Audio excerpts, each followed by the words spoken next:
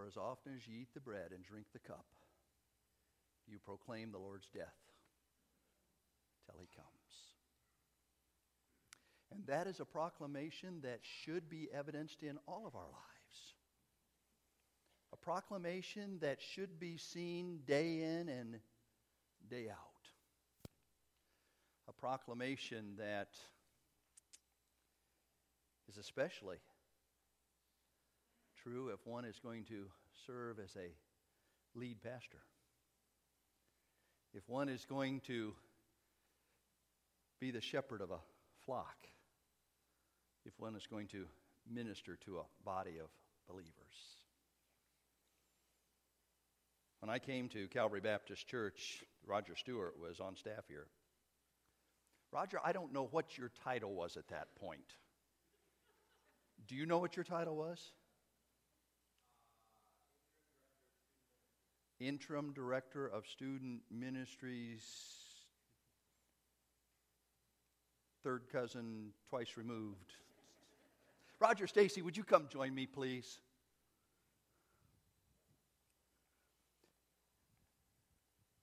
Not too long after that, God called Roger to go to seminary, to continue his education and train and develop the gifts and abilities that God had given to him, develop the passion God had given to him, so that he could serve God in a vocational way. Now, you note, and I've said this before, this is vocational ministry. We're all full-time Christians. All right? And we are all to proclaim the Lord's death till he comes. That's our ministry. But pastors have a special calling. And we as a church are privileged to be able to send some folks out and to see how God is going to use them. I think, Mike, Heather, it's appropriate that you guys are here. Addison and Jared, appropriate you guys are here today. I think Amy Wichterman is probably downstairs with the kids. It's appropriate that she is in our building today.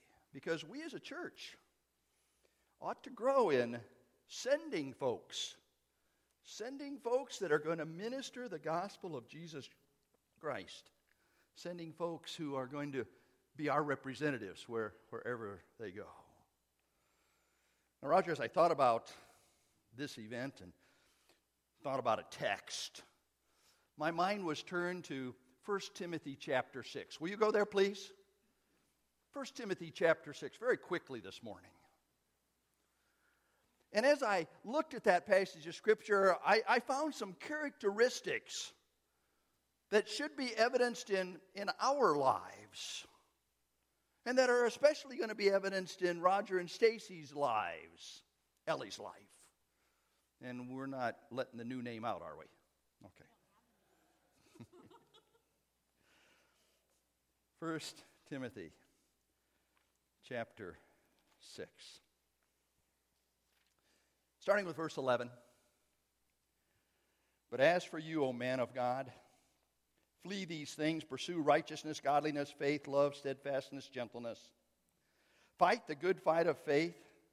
Take hold of eternal life to which you were called, and about which you made the good confession in the presence of many witnesses.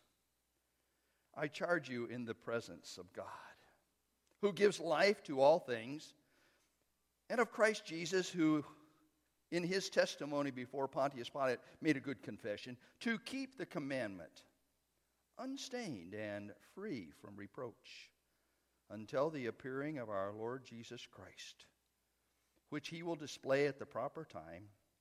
He who is blessed and only sovereign, the King of kings and Lord of lords, who alone has immortality, who dwells in unapproachable light, whom no one has ever seen or can see. To him be honor and eternal dominion. Amen. As I looked at that passage of Scripture, Roger, and thought about this, I was confronted with the fact that ministry is a race. Now, you knew it had to be an R, didn't you? Ministry is a race. The Christian life is a race. In fact, here Paul says that in a race you have to flee some things and you have to follow some things. And in all of our lives, we are to understand that God has given to us a race. Now, in pastoral ministry, that certainly is true. You understand that days off are only a suggestion. You understand that it's a 24/7, 365 kind of deal. Within the last month or so, I received an early morning phone call. One of our folks was in the hospital. I was glad to get the call. So I got dressed and I went over to the hospital. And this person greeted me and they said, "Thank you so much for coming. I was up. I thought you should be also."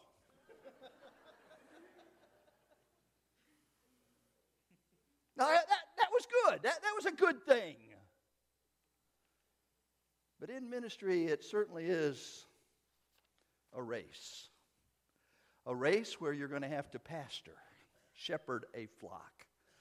A race where you're going to have to be a mature example as an elder. And a race where you're going to have to administrate and put things together and share with people in leadership as a bishop. That's your role. A race in our lives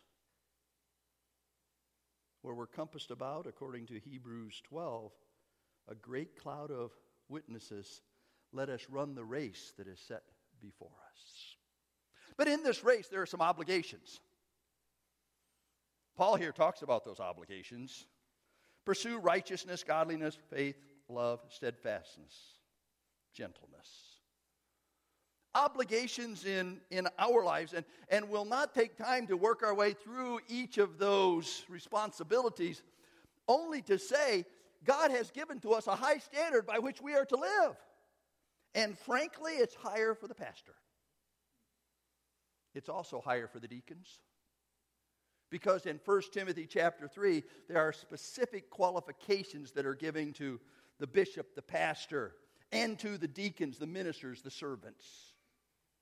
Now, that does not mean that God has not called us all to that high standard, right? The rest of Hebrews chapter 12 says, as we run this race, we lay aside the sin that so easily entangles us and the weights that so easily would slow us down, and run with endurance the race that is set before us. As we run this race with our obligations, we are to use our gifts. Paul writes to Timothy in 2 Timothy chapter 1, and he says, Timothy, stir up the gifts. Roger, you've been given some gifts. I'll never forget sitting in the Allen's home with you directing a life group meeting, giving to us a booklet for our life groups, and Larry saying, and this was a good thing, somebody's going to get a good pastor. You have the gift of intelligence. You married Stacy.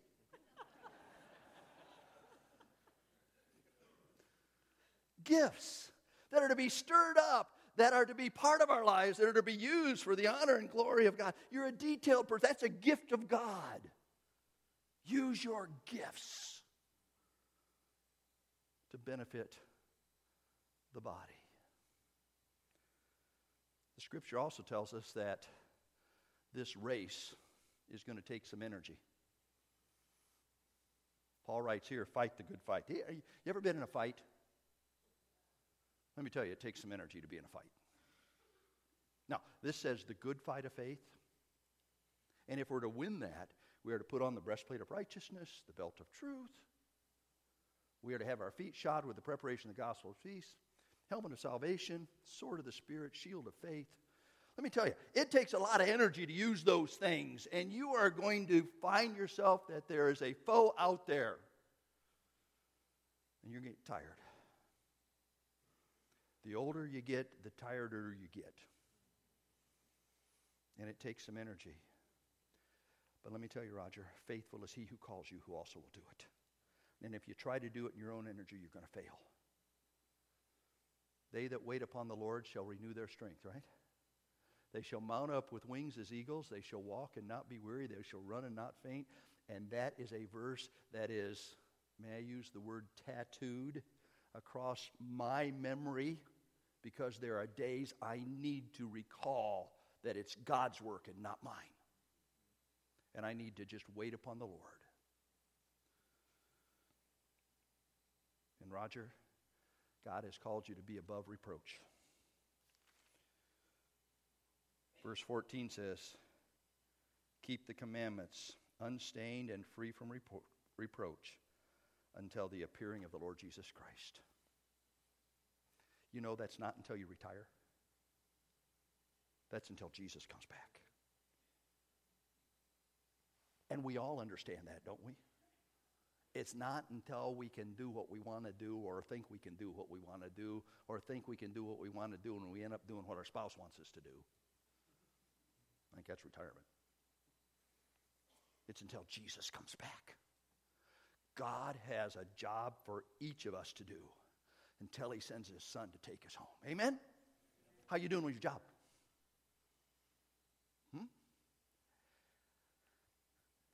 God has called you, God has called me to a higher standard. And that standard is to be salt and light in this world. And that standard is to please him in all things.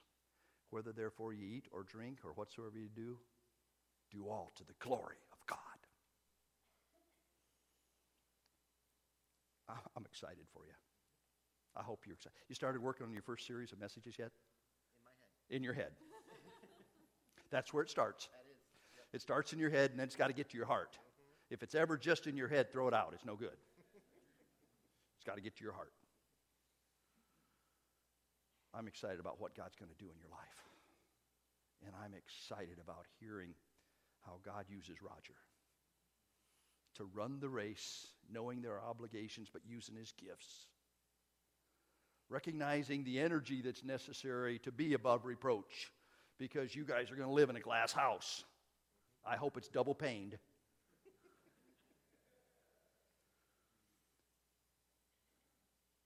But I know God is going to use it in a very special way. Roger, Stacy, we want to just commit this time to you in a very real sense. I'm going to ask our deacons to come forward, please. Roger, Stacy, would you come up here? Pastor John, join us, please.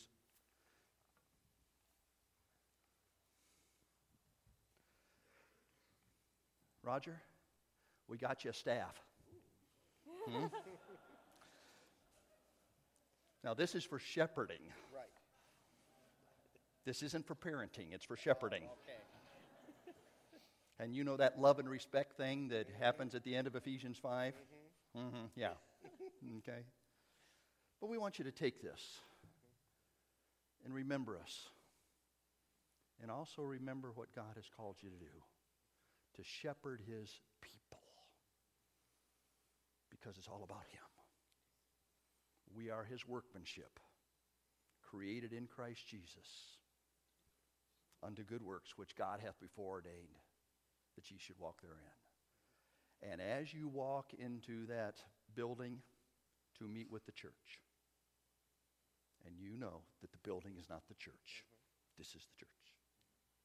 But as you walk into that building to meet with that church, remember that God had it planned all along. And he will give you exactly what you need to be able to minister and share. Will you join me in prayer, please? Father, I thank you so much for this time that we can, as a church, grow in sending. We sent Mike and Heather. We sent Amy.